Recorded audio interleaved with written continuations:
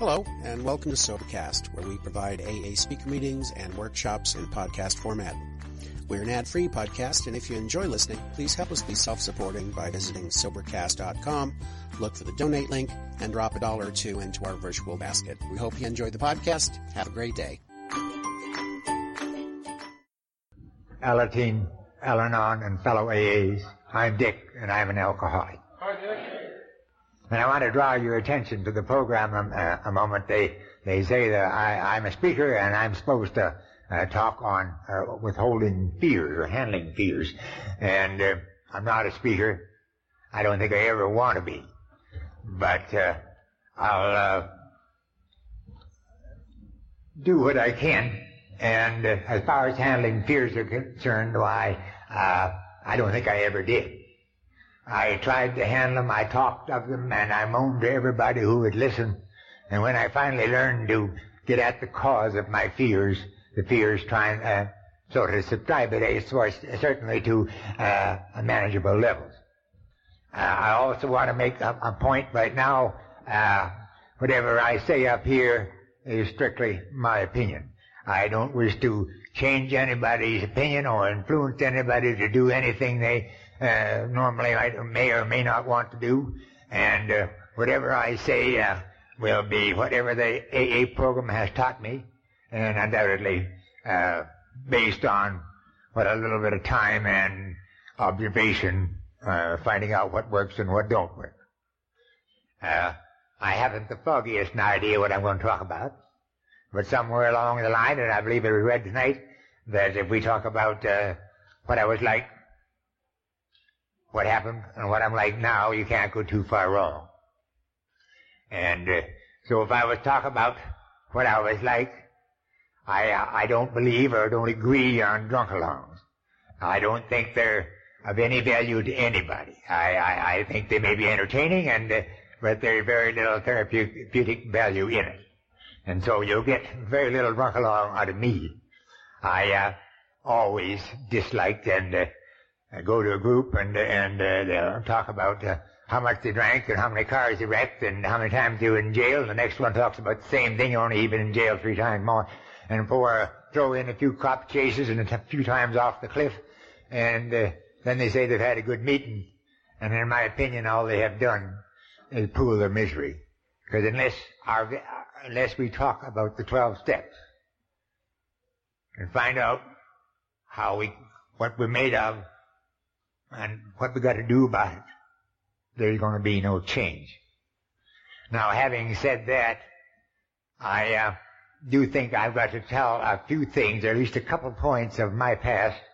Neither of them are drinking stories, but in my case, I am certain that they set the table for what happened to me later, and that is a life of alcoholism.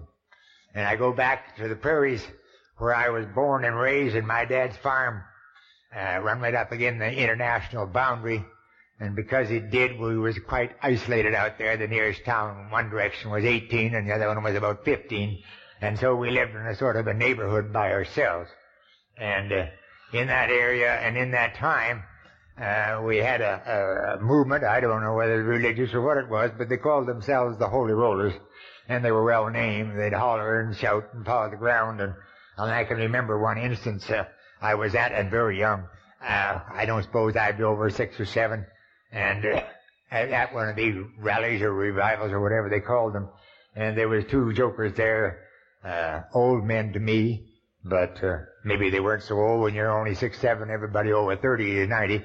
And so maybe they weren't so old, but I remember them. They were down on their knees and they had their arms around each other and they was pawing the dirt and straw, and I was looking at them bung-eyed and scared to death.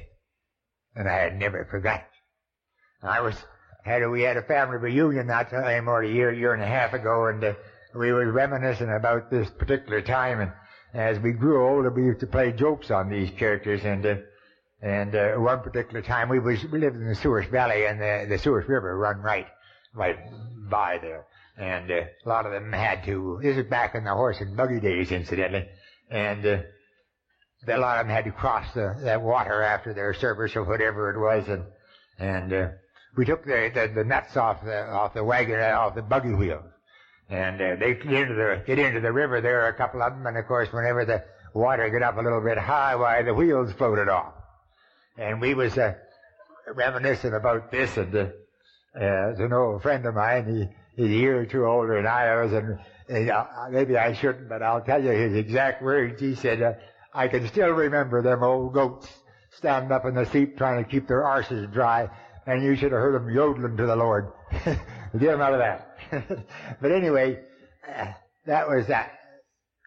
In that area, we had, as I said, no outside source, and they decided they would start a Sunday school for us young heathens, and they got a Sunday school going, and the same type of people was the ministers. And I can remember one Sunday that he was extra loud, and he hammered and stamped and roared around there, and just after the service, in drove two Mounties in full uniform and red coats, and nice kids standing around, never seen these guys before.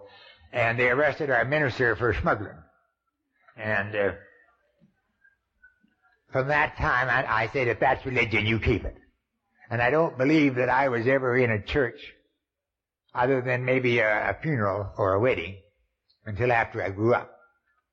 And the other thing that I wanted to mention, that I did grow up, at least physically, and I joined the service.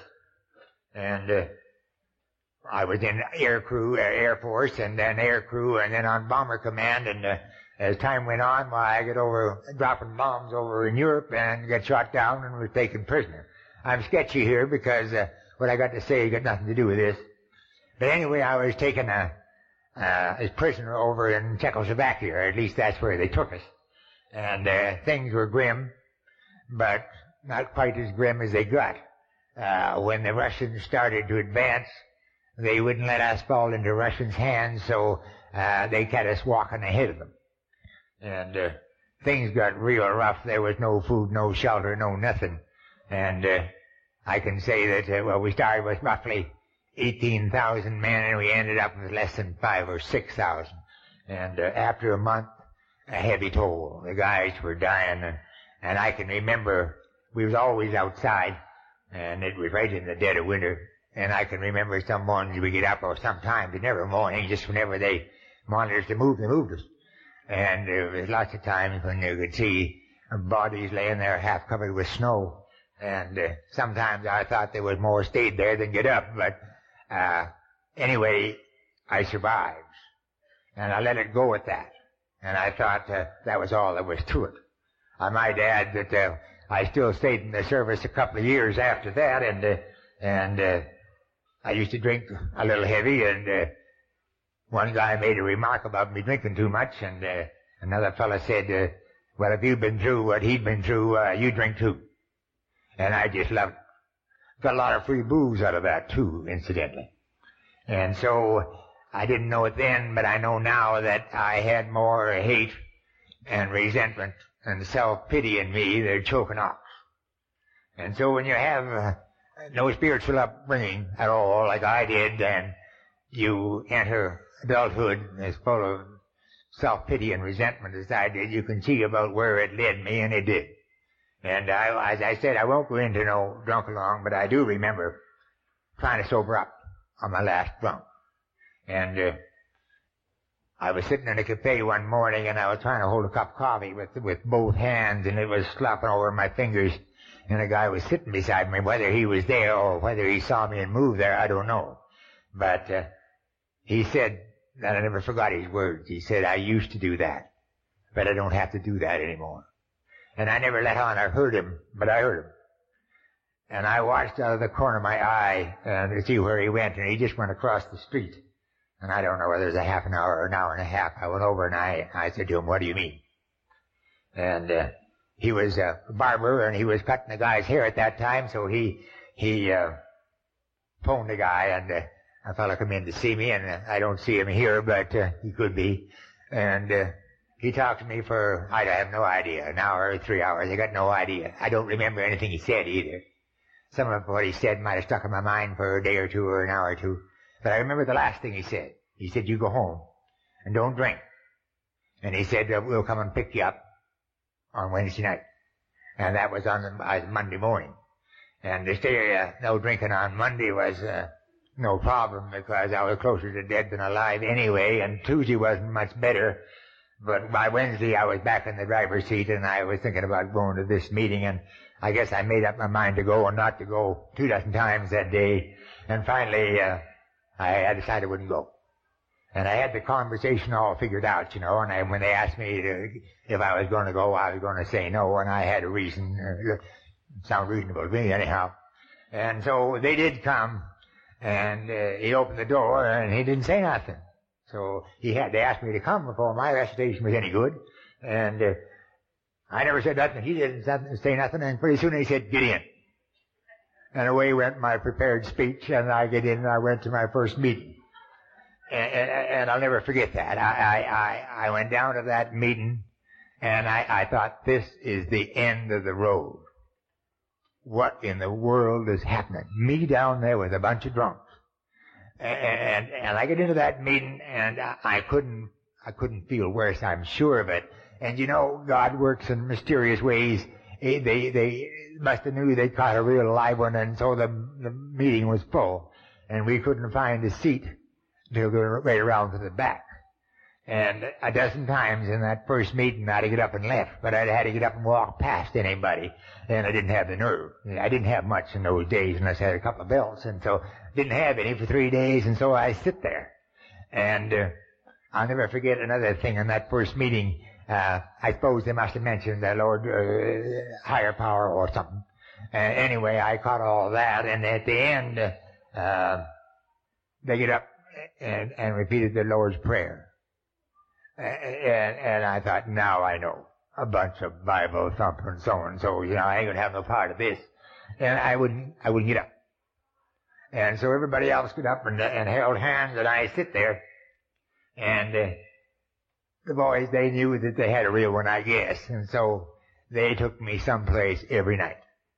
And I don't know, I say 30 days, but it could have been 40, I don't know. And lots of times that I just told them to go to pot, but they just said, "Get in." And I didn't have no booze and no guts, and so I get in. And anyway, they kept me dry, and all of this time I wouldn't get up for the Lord's Prayer. And I'll never forget those guys. They always held hands, and the two on each side of me, they never joined hands. They just held them out like this. And finally, the agony of sitting there got worse than the agony of getting up. And so I finally get up and held their hands. And I didn't know it then, but I know now. My therapy had begun. Why? It was because I was doing something that I didn't believe in, didn't want to do, hated doing, but doing it anyway. And that's the way our whole program works. You see, they wanted me to admit in that first step that I was an alcoholic. And no way, I wasn't an alcoholic. An alcoholic to me was Skid Row bum. No home, no job, no nothing, and that's an alcoholic. And me, I had this and I had that, and you ain't an alcoholic, you got those things. And so I wouldn't say I was an alcoholic. And finally, you people showed me I was an alcoholic. And I learned by you people talking, and you'd say something, and I think, oh my God, that's the way I feel too. And little by little, I learned I was an alcoholic. And then I could say I was an alcoholic. You see, I learned that an alcoholic is not a Skid Row bum.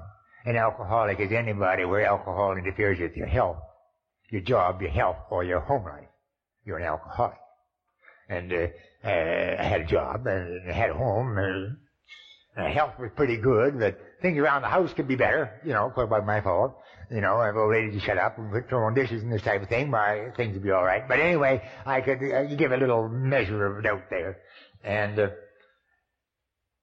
little by little, I learned I was an alcoholic. And I wouldn't say it, of course, but I could see that you guys is fitting me too close. When I first heard you people saying those stories, I thought my wife was around talking about me. And then I got thinking, well, I never told her either. And so then I figured that, maybe it's genuine, and maybe I am an alcoholic. And so I could sort of come to grips with that. But then when we got to the second step, what is it, Herb? Restore me to sanity anyway. I can't think of the first words of it. came to believe that a power greater than ourselves could restore us to sanity. And I thought about that for a little while. And, to be restored to, that meant you was departed from. You people hurt my feelings. You made me mad, you see, I sobered up in a city that has Canada's largest mental institution. And my work on occasion would take me over there. And hey, them people were nuts. You mean to say I'm like that? I didn't know at that time that about half of those people over there had fried their brains with booze and drugs of all sorts. And so I wouldn't come to grips with that either. I'm not, restoring me to sanity as an insult. And so I used to, in those days, I used to think, I had to walk with my head thrown over my shoulder because I was always walking on the lip.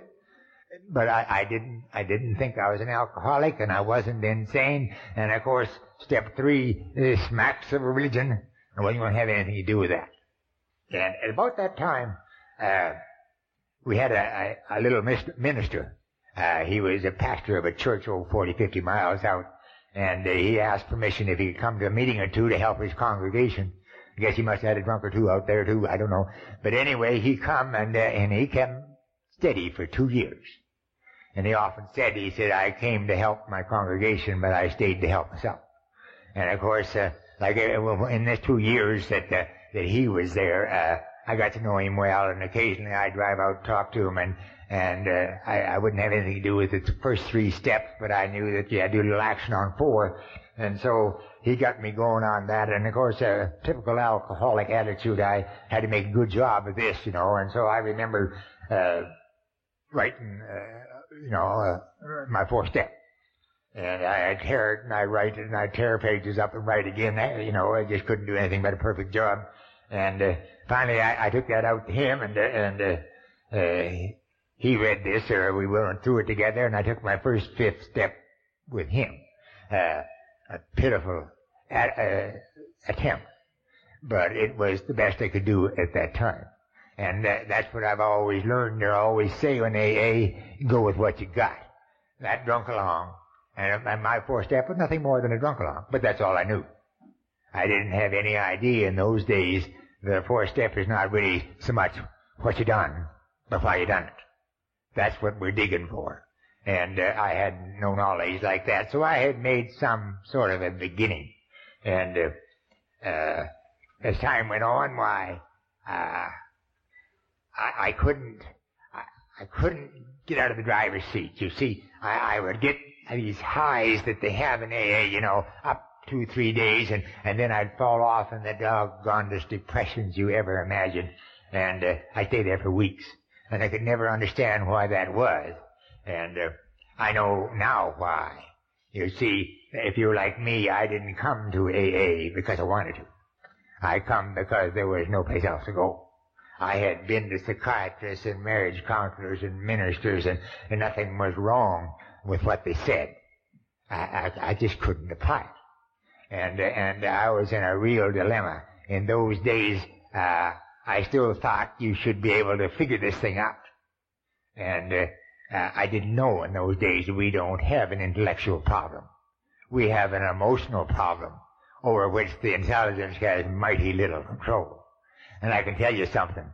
The emotions have a lot of control over the intelligence.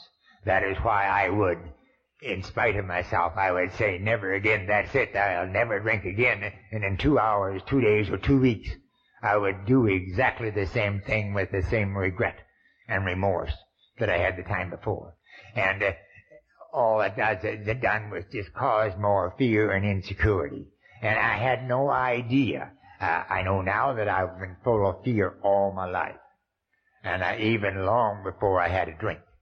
And the book tells us that fear and insecurity, that we believe is the root of our problem. Now, if that's the root of my problem as an alcoholic, what does that do? It makes me self-centered. And if I'm self-centered, that means I'm selfish. And that means, as an alcoholic, I never get enough out. If I got it, I didn't want it. Or it wasn't enough, right, or something. And I'd throw it away and go after something else. It wasn't the things I wanted some peace of mind and didn't have it. And I had no idea this was the problem. And so, you come, and I'll say this probably several times up here, you come and you keep coming. And if you're like me, in spite of it yourself, it'll work. You see, just like when I stood up to hold hands in that first Lord's Prayer, I had to do something I didn't want to do. And the whole program is like that. And you see, about this time, I'd go into these Great Depressions, and I'd moan to anybody who was listening. I'd talk to my sponsor, what do you do? How do you get out of it? Well, he said, you're going to have to let go. And I'd never let go in my life. I knew what happened when people let go. And I'll get back to that march across Europe there, and the men who let go died. And the men who didn't let go made it.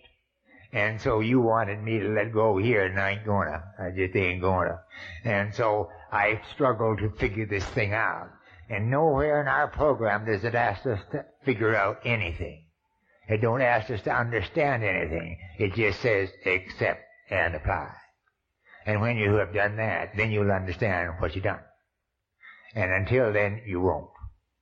And so I can remember these depressions, and I would stay in them so long, and I get so that I couldn't sleep. And I got thinking after 4 or 5 years in the program, well, I tried AA and it ain't working. I know now that I was learning to talk the talk, but I wasn't learning nothing about walking the walk. And I can remember my old sponsor, he'd been around quite a few years in those days, and he said, well, you got to pray. And pray? No way. Well, he said, I found out that I had to, and I don't think I believed in it too much either. And I wouldn't do that, and so it went on for months, and I got the idea, well, I've tried AA, and something, I gotta say it here, that I thought more of suicide in AA, sober, than I ever did before I got here. You see, I came to AA expecting to find something, and there was nothing there. Just nothing there. And I know now why. Because I was talking the talk, and I wouldn't do the things that I was asked, the program asked me to do. And I would sit there and do them. I had to understand. You see, all my life I had been taught, you go to school, you get a diploma, then you get this, and you can earn that, and you can get in charge. And in AA, they say that ain't so. You do as the program asks. You got to get out of the driver's seat. And to give in to this type of thing, I was so full of fear, I wouldn't do that. I also know that same fear saved my life, because I was beat in the AA program. And I know that I'd quit. But I think back to those days, and I knew what happened to the guys that quit. And so I couldn't leave AA, and I couldn't get AA, and I was in a terrific dilemma. And I can remember my old sponsor, he would say, well, you got to pray. And I wouldn't pray. But about 4 or 5 years, you see, I got to the point where I couldn't sleep. And I remember walking around the table one night, 3 or 4 o'clock in the morning, and I thought of what he said. And so I went into the bathroom, and I locked the door, and I didn't turn the light on, and I got down on my knees, and I can remember to this day the goose quills that stuck out of my legs, and I was just, and I'm sure I didn't say anything. And I thought that after this tremendous effort, I'd be relieved of something. And I know now what happened. You see, I was finally driven to my knees. It had nothing to do with spirituality. And I finally learned, too, that my attempts at prayer, I can remember my sponsor and I asked him, are you praying? I said, yep. You regular? Yeah. Of course, I would do it Monday and then next Thursday and miss a week and then do it 3 times one day, And I couldn't get on to it. But little by little, I finally did. I had to learn that learning to pray had nothing to do with spirituality. It is exactly like standing up and hold those hands. I had to do something whether I believed it or not. And getting down on your knees and trying to say something, I was just mumbling. I don't remember saying whatever I said. I have no idea. But that was what was happening. And what was happening? You see, every time I'd done some of this, some of that pride of the alcoholic was being butchered, being destroyed. And then there was room for something else to move in. And our whole program is like that.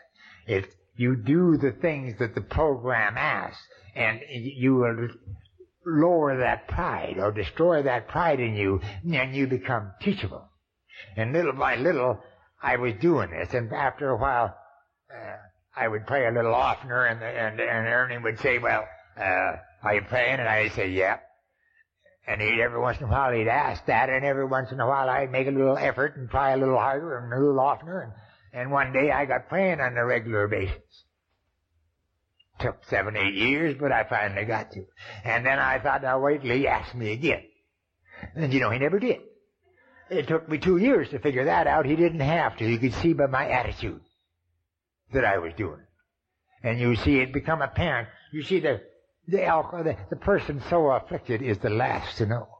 And that was the way it was on the road in, and it was the way it is on the way out, or the way up. How you word it how you like. And I was getting better, and I didn't know it. And so I got, once I become a little teachable and started to do these things, then I was being forced out of the driver's seat. And I was starting to do things more or less automatically. And as I said, I came and kept coming, and in spite of me, it started to work. And little by little, things started to change. And as time went on, why, I could do these things. And then you see, made a list of all persons you had harmed, and became willing to make amends. Man, oh man, this was just the same thing all over again. I'm going to use the phrase Aunt Nellie, because fictitious, of course, but I didn't get along with her. It could be your mother-in-law or anyone else. And I had to go and apologize to her, and I was just in stitches. What would she think? And old Ernie told me, it don't matter what she thinks. It's not her that's sick. It's you. And I couldn't understand that. What's the use of apologizing to somebody if they ain't going to accept it? But you see, me going and doing something that I didn't think I should do or needed to do, I had to lose pride to do it. And then when I done it, there was little more pride dead, a little more room for things to roll in. And little by little, my attitude changed. And I have no idea when things started to change. I just learned after a period of time that, funny, I haven't thought of that before. Something that used to really send me up on arms, it just didn't happen anymore. I have no idea when it happened, or when it changed. It just changed. And you see, that's what I said in the beginning here, about handling your fears. I never handled my fears. The more I tried to handle my fears, the worse they got. And when I got out of the driver's seat and tried to get at the cause of my fears, the fears slowly disappeared. I didn't have the fears. I'm sure I can say now that my fears are down to normal level. Alcoholics didn't invent any of these defects, and so we're not going to be 100% cured, but it's only when they get out of hand that they're a problem. And so I know now that all the listed defects of character, resentment, anger, self-pity, intolerance, we can talk about them until we're green in the face and change nothing, unless we get at the cause of why I'm full of anger, why am I jealous, why I'm intolerant. You see, all of this generally is the results of the problem. And the problem is fear and insecurity, lack of self-worth, and didn't know those things. And so you do the things that the program asks you to do, and your self-worth, your self-esteem is being returned. And then these things don't bother you like they used to. And suddenly these things just are no longer a problem. And I still have a sort of a tongue-in-cheek attitude. You go to meeting and they'll say, well, let's talk about resentments tonight. You can talk about resentment till you're green in the eyes and change nothing. You talk about why you're resentful and do something about that, and the resentment will just disappear one day. And so I think the whole concept of the program is not the way I feel. It's how I feel that way. And so when we work at the cause of our problem and get away from these results that are so obvious to each of us, and we think that if I could do something about my insecurity or if I can do something about my anger, things are going to help. They're not. If I don't find the cause of my anger and my resentments, my insecurity, it's going to stay there. And you know, I know now, and I've said already, that fear and insecurity lack of self-worth. And you do these things that the program asks, and little by little you build up your self-esteem.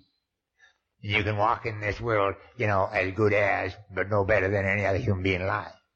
And that was completely different feeling. I came to AA expecting almost anything in the world except that. I thought that you people was going to teach me how to drink or how to do something. I had no idea. But it turned out so very different. So we work at the cause of the problem and forget about why I feel the way I do. And you you hear lots of speakers stand up here, and say, there's no guarantees in AA. You don't know who's going to get it and who ain't. And I disagree with that. I'm absolutely satisfied that there's two guarantees in AA. One, the first one is you're guaranteed to get it if you work the program. And two, you're guaranteed not to if you don't. And we can fool ourselves for a long, long time. And so I sit in AA and hurt, and I sure didn't want to. I had no idea what was bothering me. Finally, I was forced to do the things necessary to make me well. There was nothing I done willingly, or nothing I wanted to do. But when I hurt bad enough to it was worse than doing the things that make me well, then I done it. Very hesitantly, but I done it. And little by little things changes. And what changes in the end? Nothing but the 6 inches between the ears. Your attitude and your self-worth. And when that's changed, that's all there is to change. You ain't going to get rich, and you ain't going to get very smart. I sure can't claim any claim to either one. Here I was sitting with the best program that ever was written right at my fingertips, and it took me 10, 12, 14 years to get it through a 1/4 of an inch skull. Can't claim very much intelligence on that score. And but you do get contentment and peace of mind. And how it works, I think that just about sums it up. So we come now to the place where what I'm like now. And it's hard to sum it up. I always, when it comes to summing it up, I got to refer to Father John Doe. Now, he was, as far as I'm concerned, one of the foremost authors and lecturers of AA who ever existed. And if some of you people don't know who he is, he was the first Catholic priest that was in AA.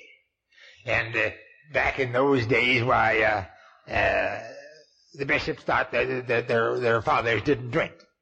And so every time a poor old John got into trouble, why, they'd throw him in the mental hospital. And that man had been thrown in 9 different mental institutions. And in one of them, he had been declared absolutely hopeless.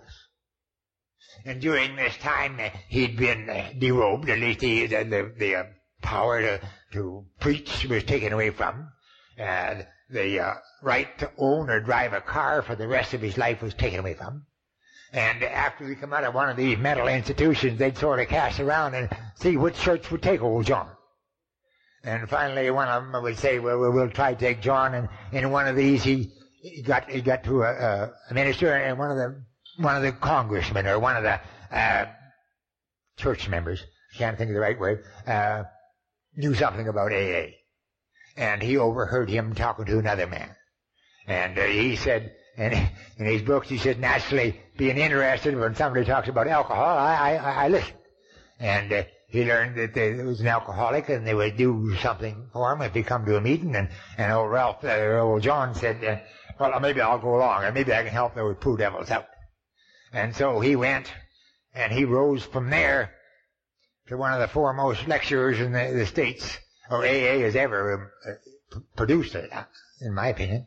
And he wrote Sobriety Without End, Sobriety and Beyond, the 14 Golden Books. He had 34 records out. That was before the 8-tracks and cassettes were invented. And I had all the records. And he was telling his story at the end of one of his speeches. And a lady came up to him and she said, "How could you do that?" And his answer to her made my hair stand on end when I first heard it. He said, "I didn't do anything. God did it all." And here at this particular time, I was practically sweating dry blood trying to stay sober and try to get the program, and I didn't appreciate it. And now I know exactly what he means.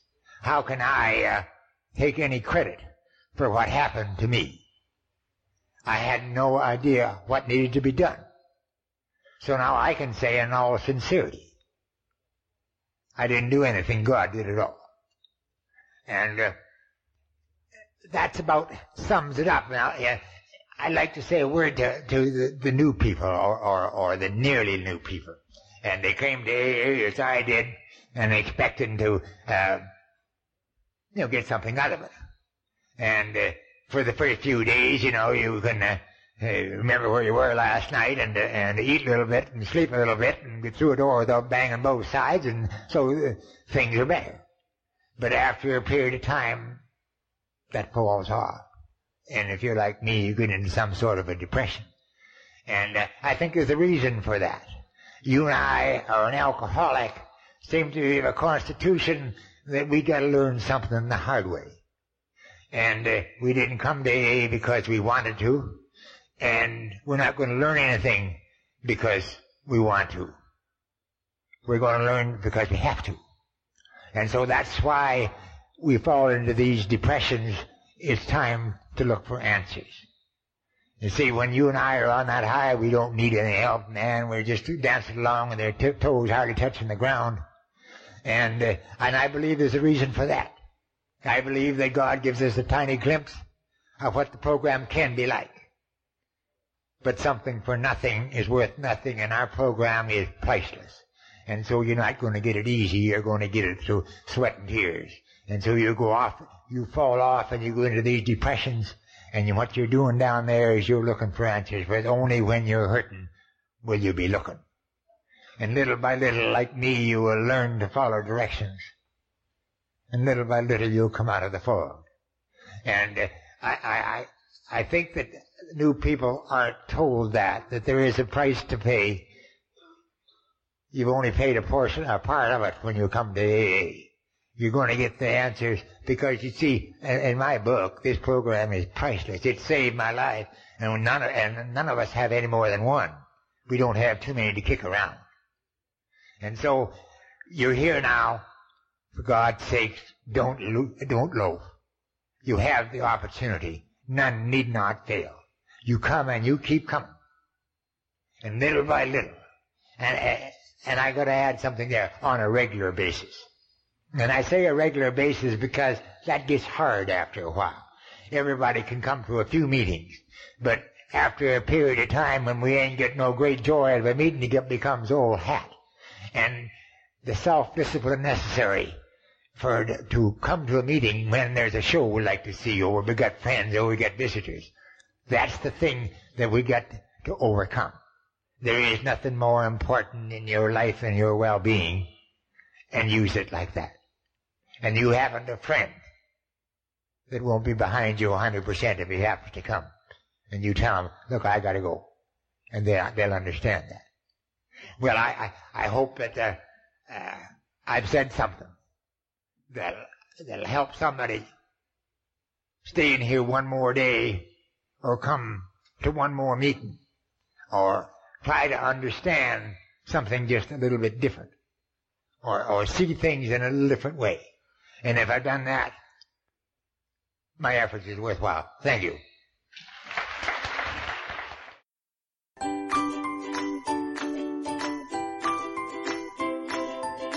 Thanks for listening. I hope you enjoyed the podcast. Sobercast is ad-free, and we'd like your help in order to keep it that way. So if you'd like to help us be self-supporting by pledging $1 or $2 a month, visit Sobercast.com and look for the donate links. Thank you very much.